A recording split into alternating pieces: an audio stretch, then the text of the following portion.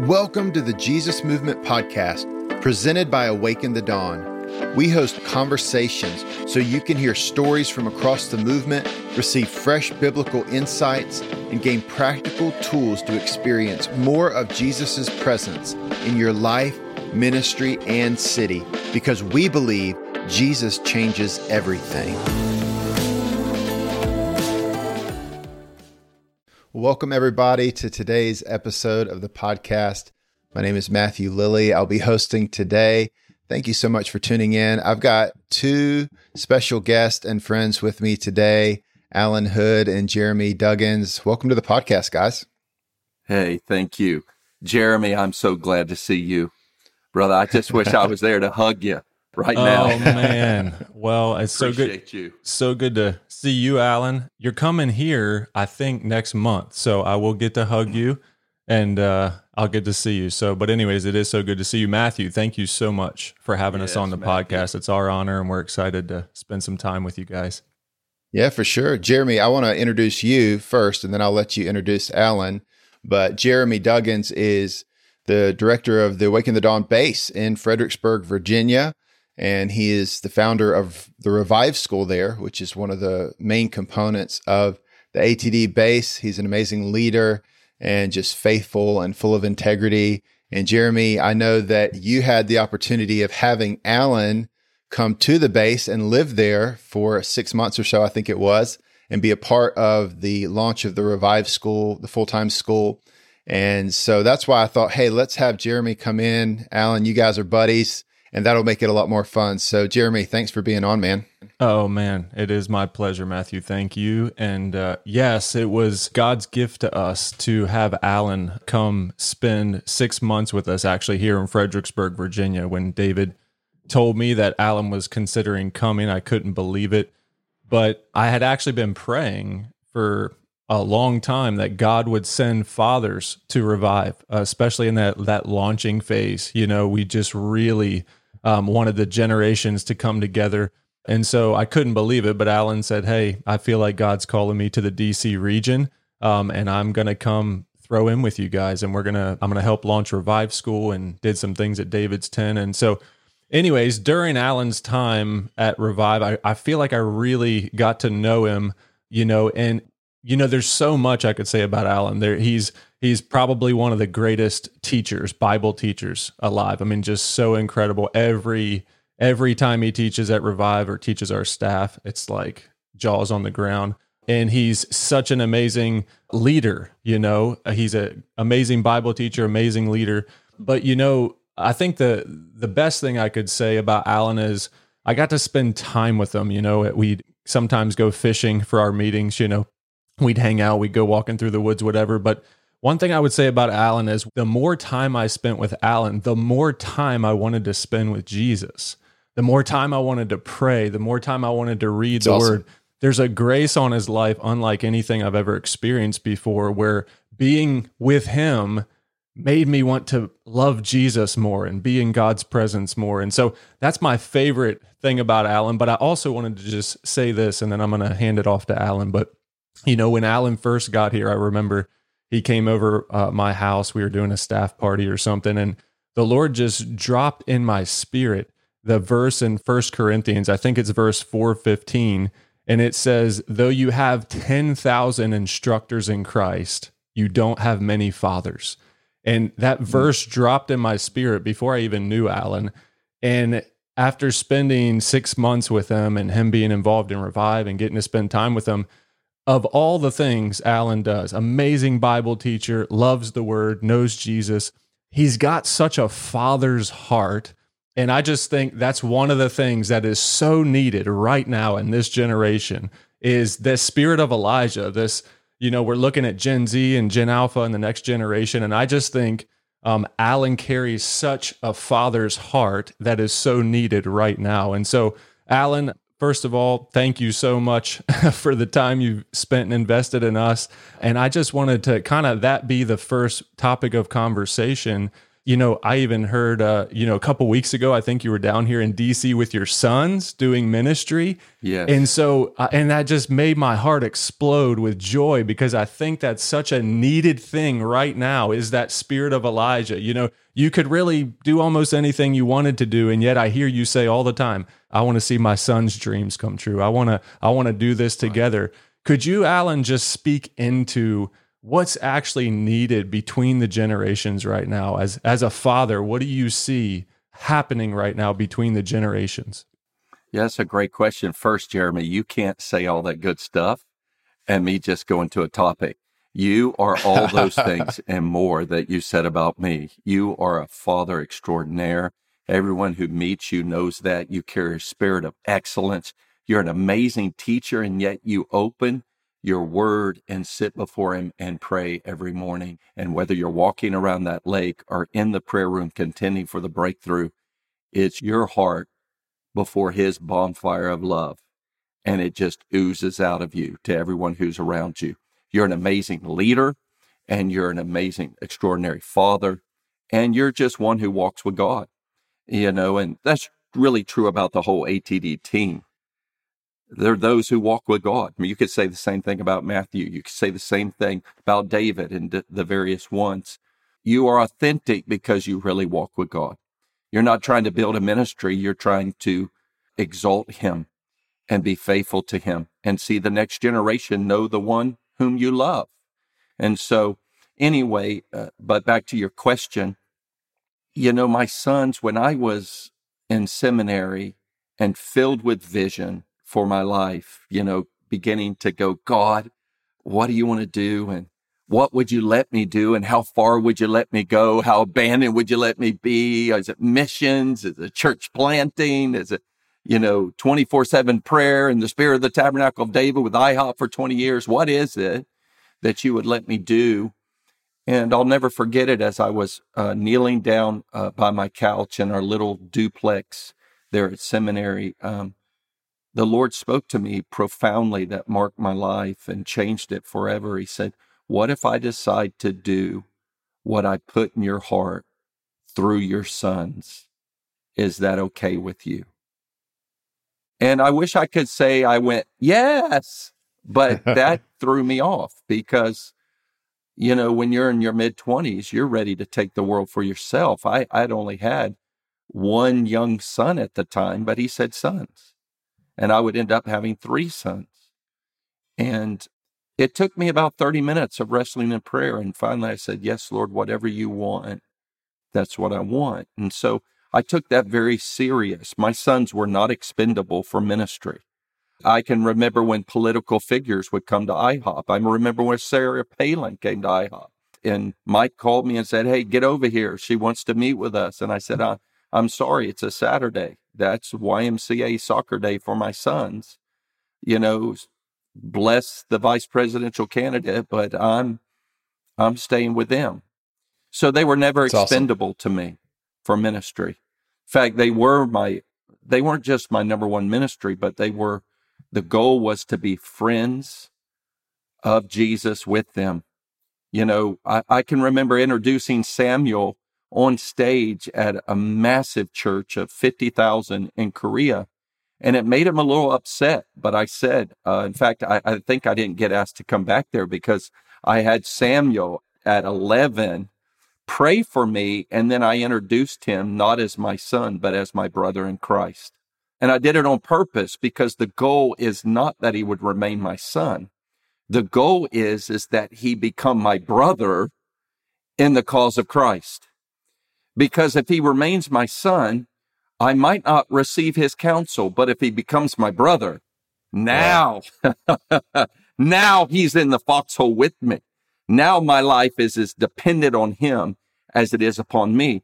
And I think sometimes we don't make that shift. We don't make 2 shifts. We don't make the shift to where we identify that they are our sons and daughters, and we don't lay down our lives for them. But there comes a time where your sons are no longer just your sons. They're your brothers. They're your marvelous comrades. Your deliverance very well may be in their mouth. And so if we don't let them grow up and then provoke us and go with us. Because at the end of the day, I want them cheek to cheek with me. You know, we do that naturally in marriage. You know, if you just stare at each other, you're going to get bored eventually and see each other's flaws. But we need to run cheek to cheek after Jesus with our wives. Well, we do that with our wives, but with our sons, not so much. You know, we're content to think about just succession. I'm not thinking about succession.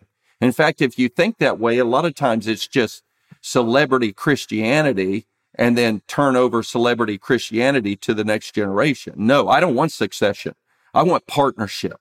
I want my boys to be stronger than I am in the grace of God, and I want to be running hard after them. In fact, I'm going to plant a church down here. I'm not planning it until Jonathan moves here in December.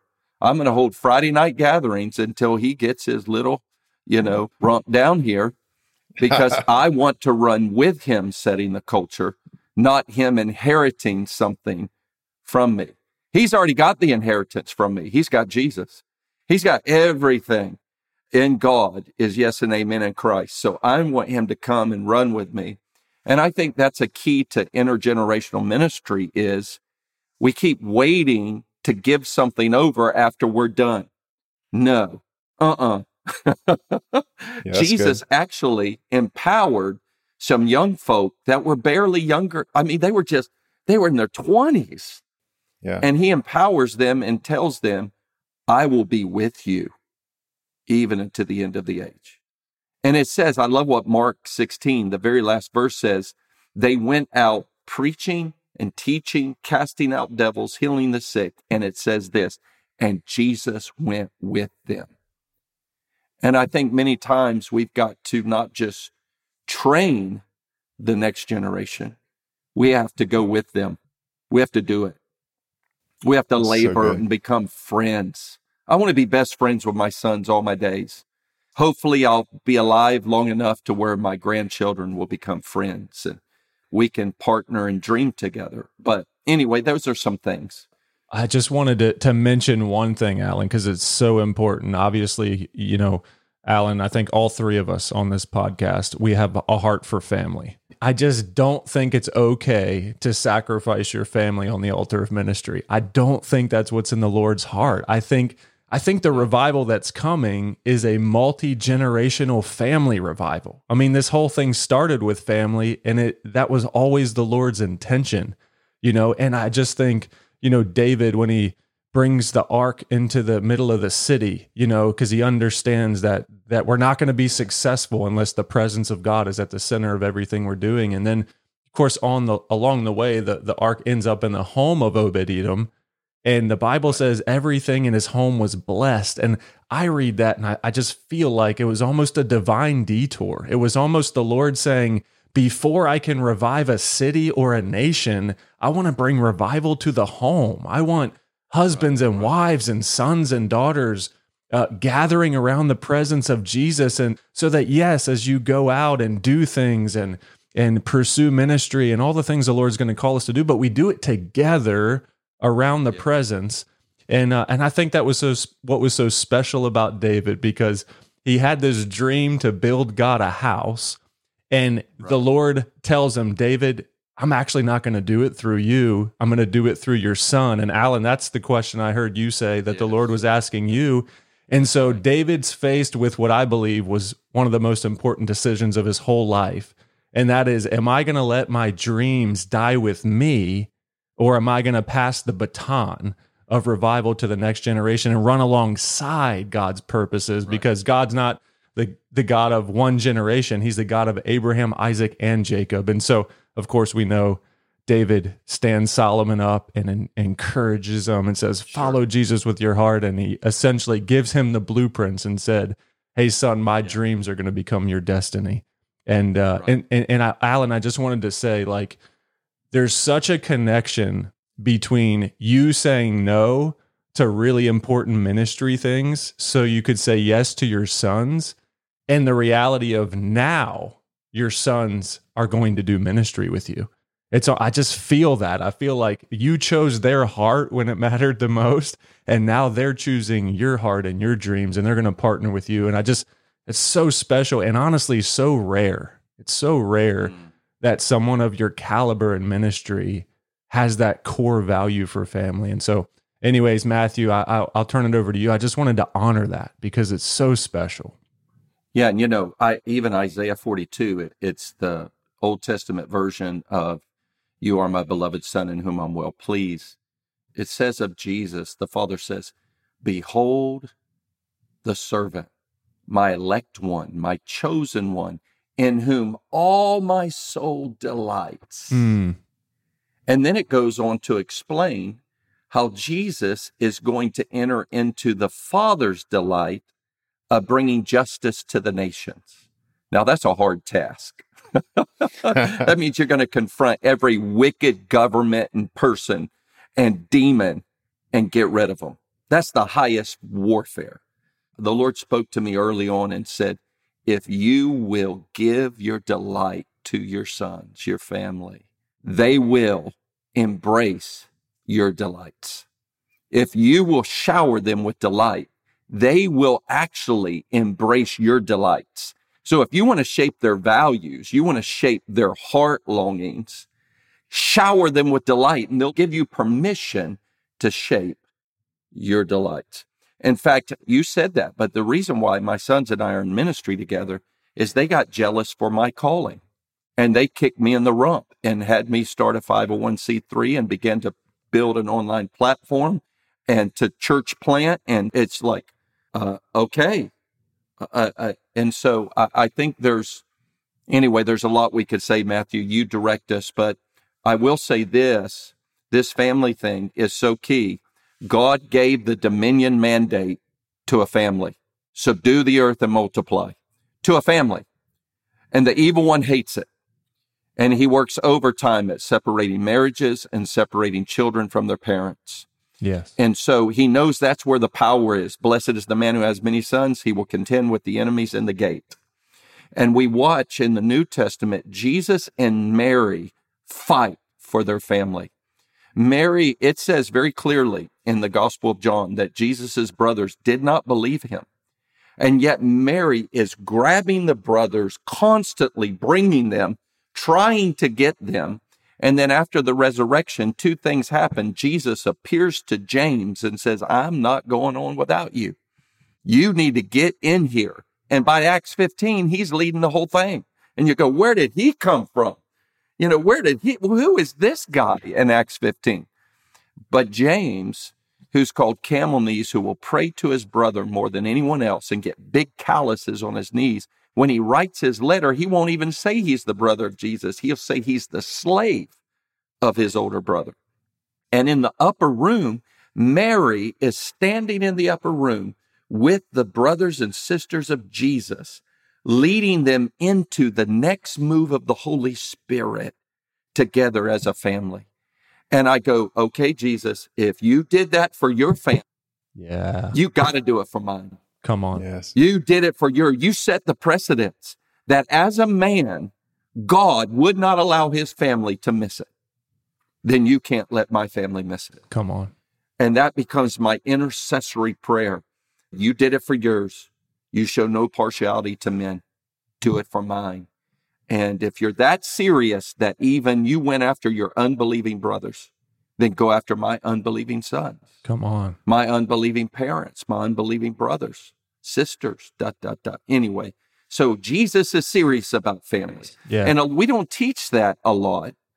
So therefore, people are confused about whether Jesus wants their children saved. Like, this is crazy to me. Like, and then you add into that a weird sovereignty where God's already determined, and people get frozen about whether, I'll say this way, they pray for their kids, but without confidence. My kids are going to know Jesus. I had no doubt from the moment they were born, conceived, if he brought them forth, he's going to pursue them. Even if he has to pursue one of my sons or two of them like he did James and get hold of them. And so I think we need to give moms and dads confidence Yes. that God wants their families brought into the kingdom and in the move of the Spirit. So good.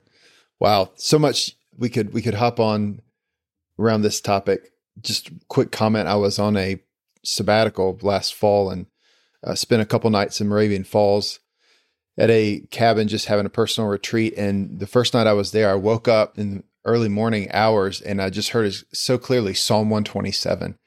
Yeah. That's all I heard, Psalm 127. And I think you quoted it, Alan, about children being our heritage. And that's right. Blessed is the one who has a quiver full of them, and they will sit with your enemies at the gate. And so this is something that I believe is very important to the Lord. I think it's central to how he builds his kingdom and advances his purposes into the earth. As you guys are talking, you're sort of going back and forth between your natural family, your sons and daughters. I have 4 amazing children. You guys have some children. Not everybody listening is going to have children. They're not going to be parents. So I'm just wondering, how do you think about those things, Alan, when you're thinking about your natural sons that you have, but also I know you're a spiritual father to a lot of people as well. How do those things relate in your mind?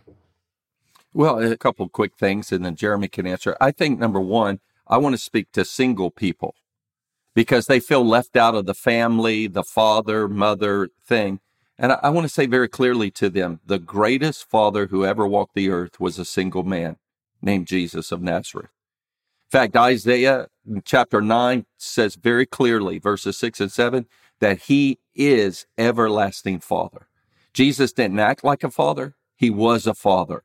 And he clearly communicated the Father's heart. And as a single man or single woman, you can communicate God's love and father and mother through your life. I want to just say that you don't have to wait. Good. Just start doing it now. God will move through you and do that. And so clearly to the singles. And then as far as we're living in a time of great abandonment and division and destroyed homes, we don't have the luxury of just keeping it to us 4 and no more. You know, we've got to begin to get that spirit of adoption into our hearts, that spirit and the power of Elijah. I'll say it this way, because we say that spirit and power of Elijah, but what does that really mean? It's the operation of the Holy Spirit to bring people into families, to restore families, to bring forth families, to turn fathers to children, children to fathers, and to restore those relationships. It's a restorative ministry.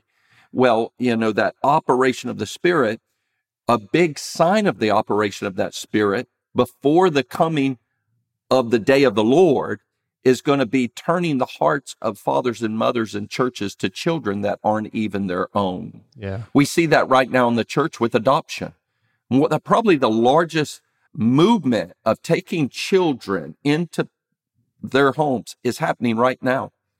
The spirit of adoption that's moving, you know, and then as far as beginning to love on other children and bring them in and make them part of the family, I think that's what we have to do. We don't have a luxury anymore. There's not enough fathers to go around. In natural, we've got to just do it. Yeah. Yeah. I would just say this, Matthew, that, you know, I remember being younger and I had an amazing earthly father. Just so grateful for that.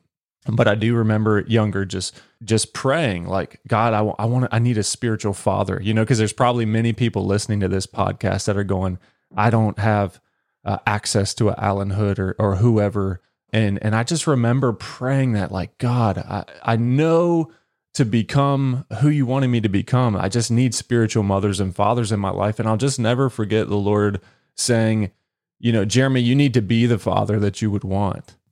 And, that's right. And so I want to encourage you, like it, because I know there's people that they just long for family. They long for mothers and fathers, and the Lord will do that. But what I would encourage you to do is just start being the mother or father that you want.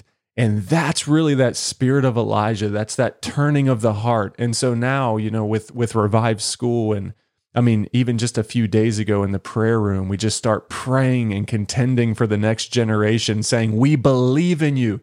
You're going to go, Gen Z, you're going to go further than we ever dreamed possible. We're here serving you and lifting you up and championing your calling. And it's amazing how just even being the father that you would want just fulfills that place in your heart that may be void from maybe lack of a natural father or even a spiritual father. And so I just want to encourage people, you don't need the perfect spiritual mother or father to start being it, because you have the perfect father, and he will teach you and guide you. Romans 8, I will not leave you as orphans. I will come to you. That spirit of adoption. And here's why it matters, because the earth right now is groaning for the sons and daughters of God to be revealed. The earth isn't groaning for better Christians, better churches, better organizations. It's groaning for people that are walking in their kingdom identity, which was the foundation of Jesus' ministry. Before he does one miracle, before he walks on water, before he does anything spectacular, he gets baptized. And what happens? The heavens open up, and the voice of the Father comes thundering down from heaven and says, you haven't done anything supernatural yet, but you are my son, and I'm well pleased with you. And that was the foundation that launched Jesus into his ministry. Yes. And that's what Gen Z needs. They need mothers and fathers saying, we're proud of you. We're for you. That's right. That is so good, Jeremy. It's really, I can say for my own life, I received so much revelation of who I am as a son before him when I became a dad. The healing really took place as I became a dad, because then I experienced what the Father really felt about me as I felt it about my children. And that's really true. A lot of us wait around, just kind of wait around to be healed up before we start fathering or mothering. That is just excellent. Excellent. So good. Alan, earlier you mentioned that there were two things that we tend to miss. One, you said, is identifying sons and daughters. The second was when that transition happens, when sons and daughters become our brothers and sisters and we walk side by side with them in the Lord. I'm just wondering if people want to begin to do what Jeremy is talking about and begin to be fathers and mothers, even in our 20s and 30s, that we can begin to look at the next generation and begin to love them and care for them. How do we identify that? Because it's a little bit of a weird thing for somebody that's never been a natural father or mother. How do you begin to do that in a practical way? Attention, pastors and ministry leaders. We want to invite you to an ATD Leadership Summit in Salt Lake City, Utah, July 26th through the 28th. This ATD Leadership Summit is for leaders from across America that carry a shared value of hosting the presence of God through day and night worship and prayer and gospel proclamation. Our Awaken the Dawn team will be hosting the event, including David Bradshaw, Matthew Lilly, and David Valier. When you join us for this summit, you will experience real and refreshing connection with like-hearted leaders in an informal, fun, and relational environment, including 4 free meals together. Teaching and training sessions catered to pioneering, presence-centered ministry leaders, spirit-filled and life-giving times of worship, prophetic ministry, and prayer to refresh your heart. Interactive breakout sessions and workshops to dialogue about practical ministry challenges, and a regional worship and prayer gathering the weekend after the summit. To learn more and register, go to awakenthedawn.com today.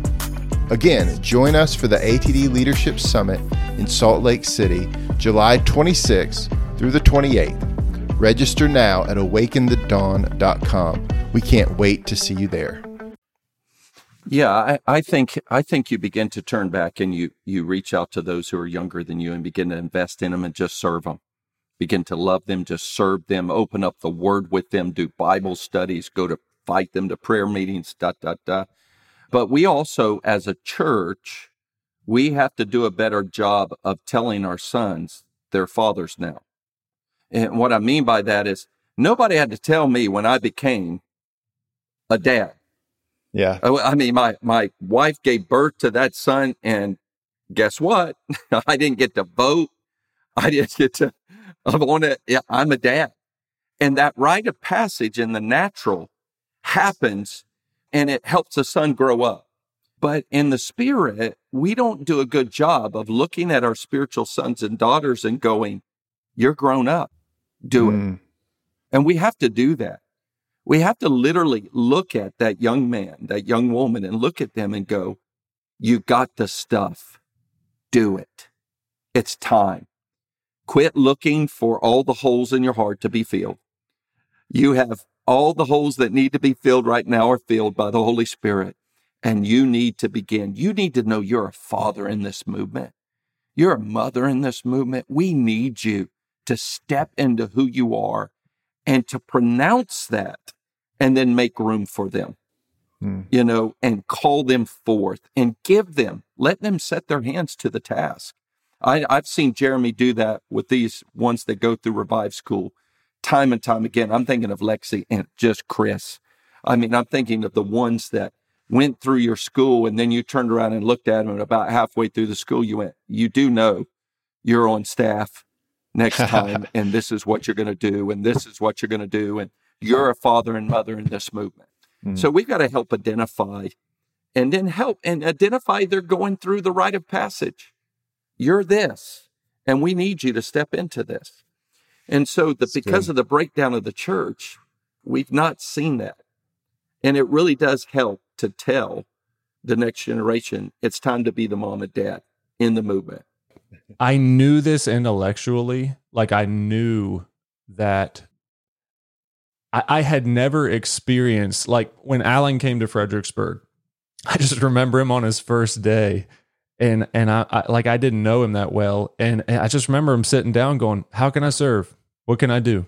Tell me what to teach. Tell me what do you want me to do? And I'm like, in my heart, I'm just going, I have no paradigm for this. I have no paradigm for somebody that is so gifted and amazing and has a great reputation, that just literally just comes in and says, how can I serve? What can I do? And it affected me to the point where I knew that had to become a deeper part of my ministry and how I would serve the next generation. And it affects you when you're going, really? Like, you just come in to serve? That's it? I was like, it's bad, but you're almost looking for, like, there's got to be something else. And Alan's like, nah, tell me what to do. Tell me where to come, what to be. And I was blown away by that. And so now that's such a part of, this weekend we got a Send conference coming up, and Chris and Lexi are running the whole thing. It's like, you are empowered. Just go.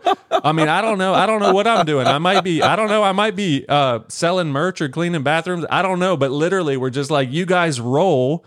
And they're calling Gen Z to come worship Jesus, look at Jesus. And so anyways, I just wanted to say, it's so rare, but it's so important. And it affects the next generation when you just show up and go, how can I serve?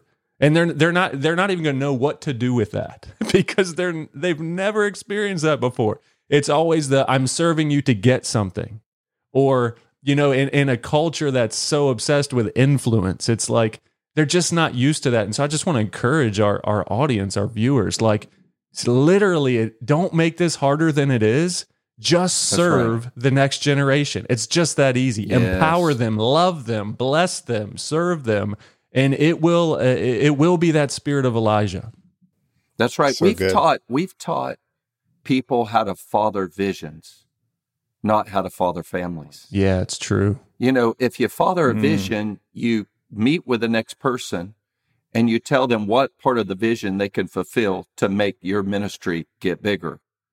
But if you father a family, you get with Chris and Lexi and go, what's in your heart? Yeah, that's good. What's in your heart? Because you do that with your children. You go, what's in your heart?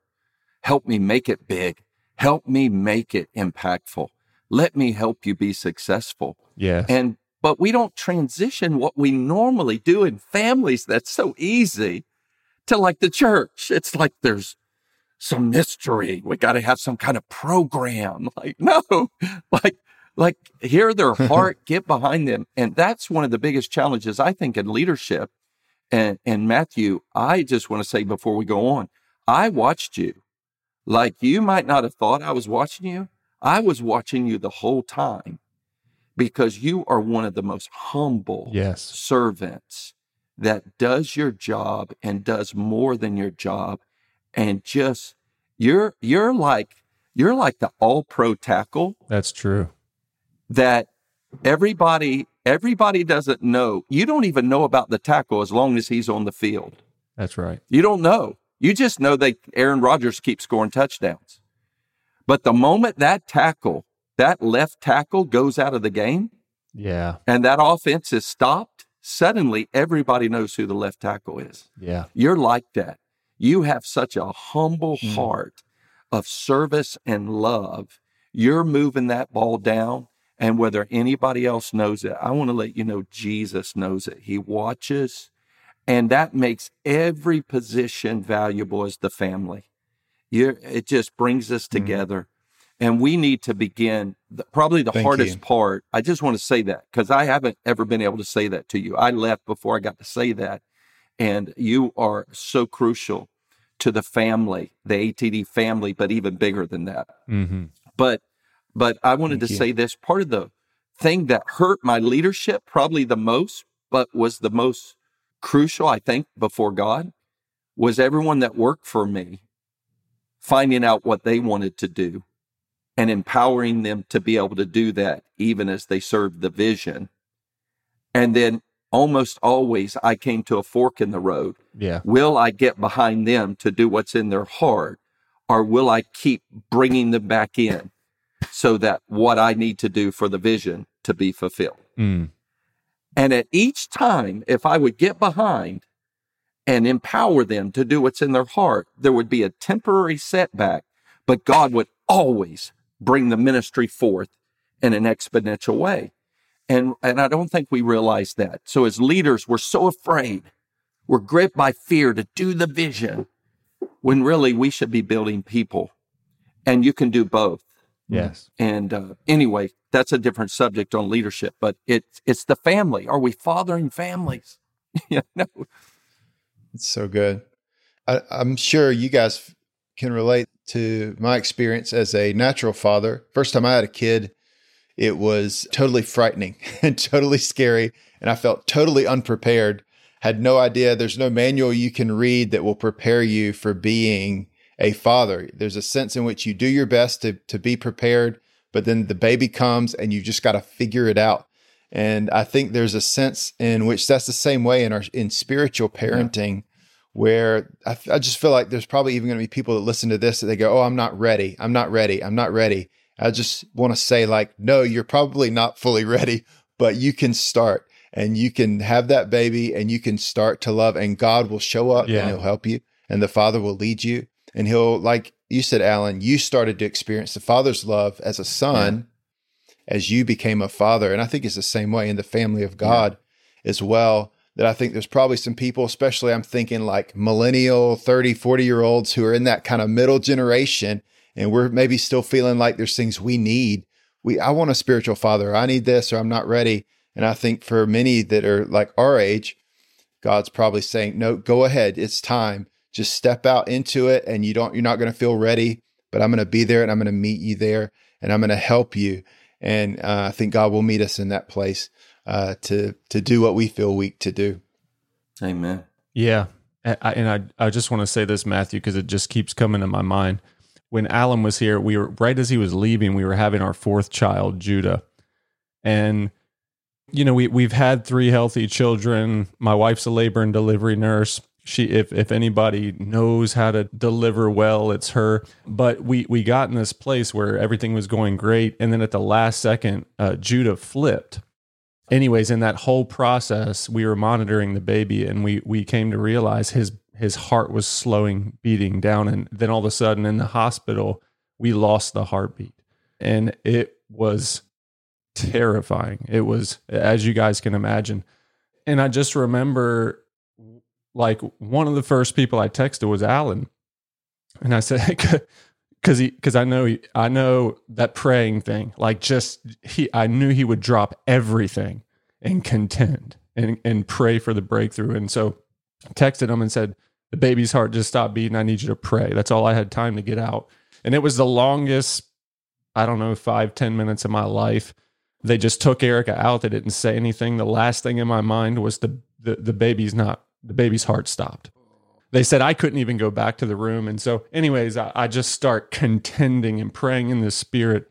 But something about knowing Alan was praying and the team was praying, it just gave me the strength I needed to not lose hope. And I just remember just praying in the Spirit in the hospital hallways. I didn't care what anybody thought. You guys know when your child needs you just don't care. And so anyways, and then they couldn't get Judah out. The vacuum kept popping off, and they finally get him out, and he comes out and he's lifeless. And I remember them putting him on the table, and all of a sudden, like it felt like a year, but it was probably 10 seconds. All of a sudden he lets out a cry, and it was the best sound I've ever heard in my life. And anyways, I'm saying that because I think prophetically, that the Lord keeps reminding me of that story. I think prophetically that's what's happening right now. I think that Gen Z is the baby. Gen Alpha is the baby that the enemy is after their life. They're after their identity. They're after the calling on them. And we need mothers and fathers to contend and intercede for the delivery, the birth of the next generation that I think is a revival generation. And so come on, anybody can do that. Anybody listening right now, let's start to contend and turn our hearts and like we would for our own child, for Judah, let's contend that God would birth what he's wanting to birth in this next generation. That's right. You know, Ian Bound said something powerful. He said, blessed is the generation whose bowls are filled from the prayers of the moms and dads.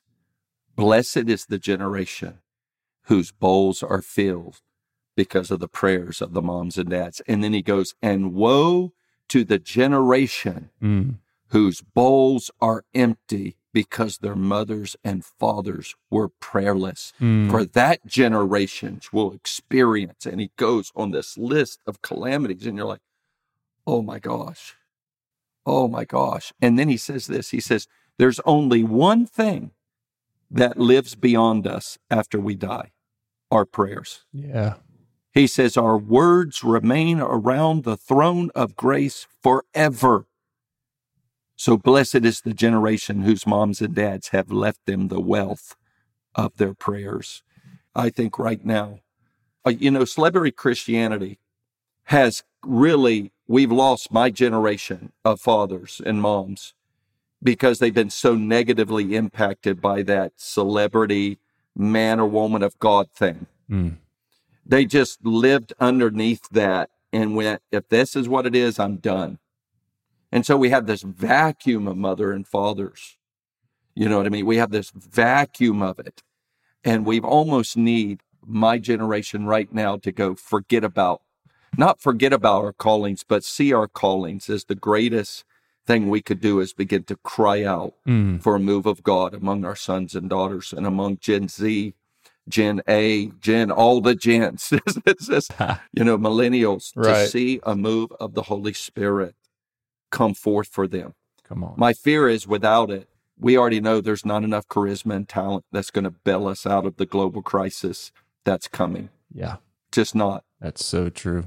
Well, on that note of the power of prayer, as we're coming here to an end, Alan, would you just pray a prayer over anybody that's tuning in and just sort of into this topic that we've been talking about, mothering and fathering and the generations coming together? Yeah, absolutely. Hallelujah. Hallelujah. Hallelujah.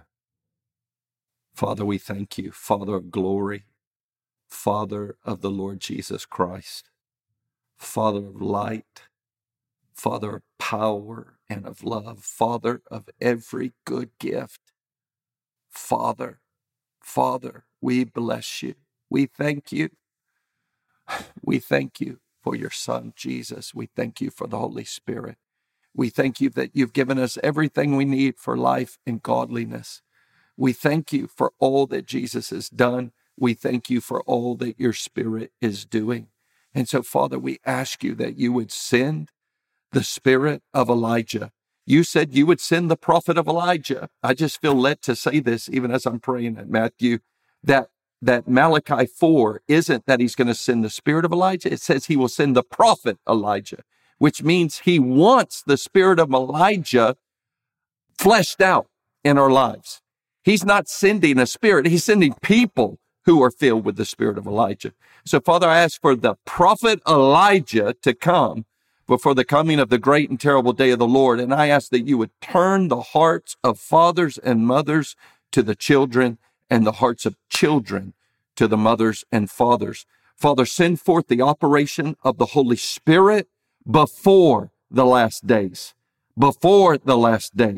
and that many sons and daughters would prophesy and that you would bring forth your highest purposes. Lord, I ask that right now for an unusual anointing for leaders to father families, that you would bring forth the family of Christ, the family of God, the family in which the whole family under heaven and earth is named. Father, do it for your glory and our good. Save us from ourselves. Father, I ask that you would put the death blow to celebrity Christianity, and you would bring forth that John 17:21 unity, that Ephesians 4 fivefold ministry that would bring us into the fullness of the unity of the faith and the knowledge of the Son of God. Father, would you bring forth an hour for your family, the very family of God, the church of the Lord Jesus Christ, to emerge on the earth and do everything that's needed. Father, from this perspective, we go, do whatever you got to do. Break in. And we do cry out today, Father, even on a smaller scale for our own families. Lord, I lift up every believing marriage, every believing home, Lord, and that you would send fire on the altar of it.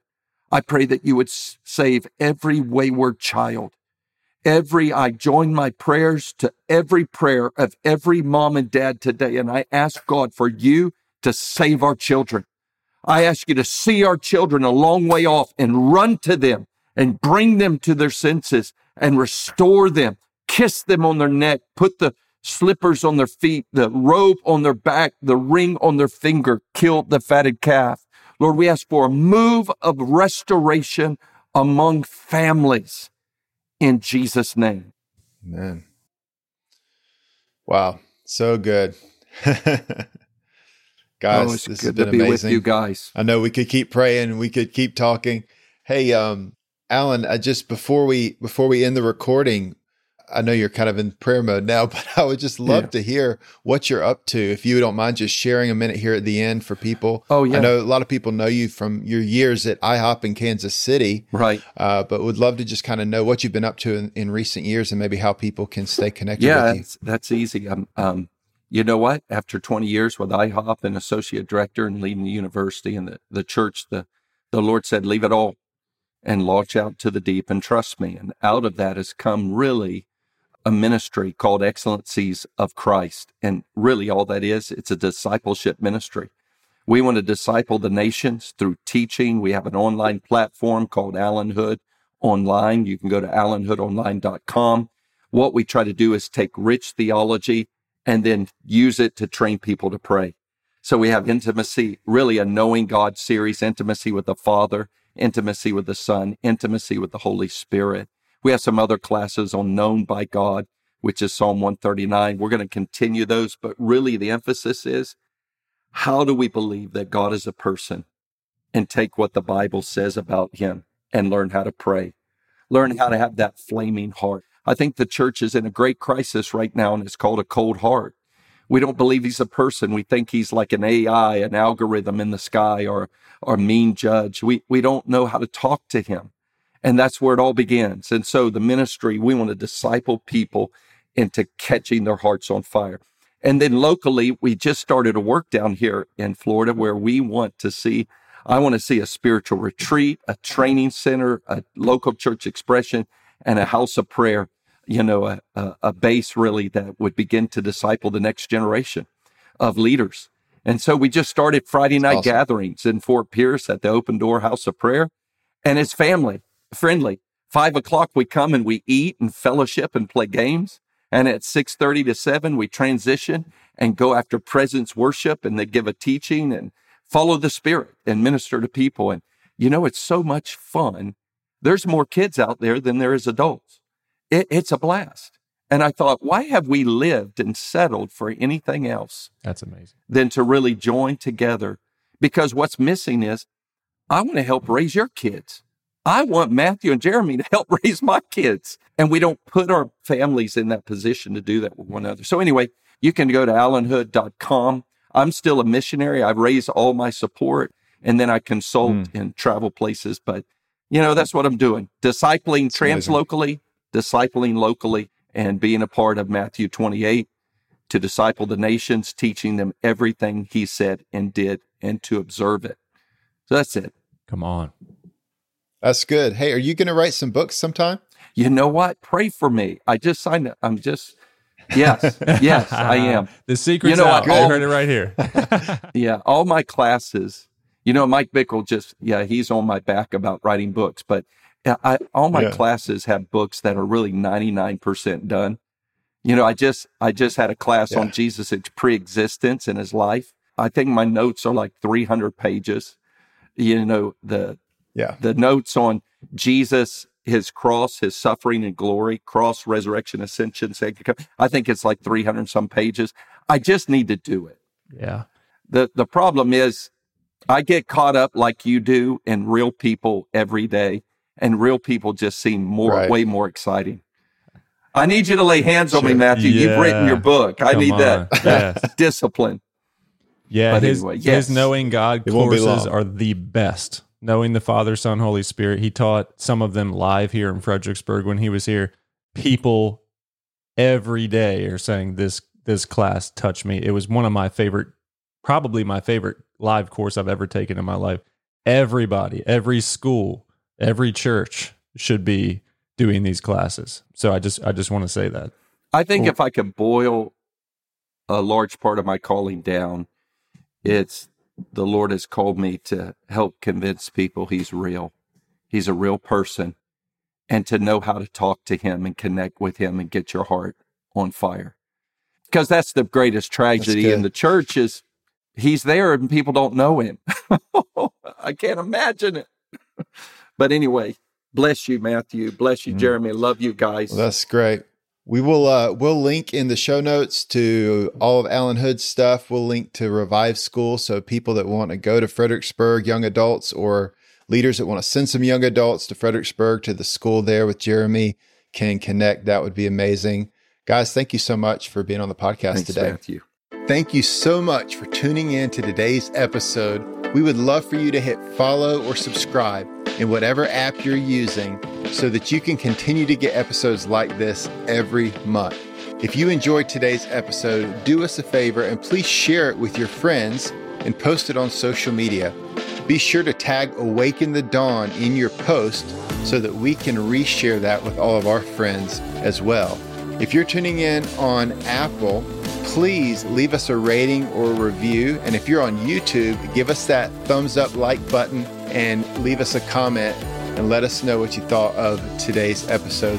And we really appreciate it. Finally, please visit our website at awakenthedawn.com.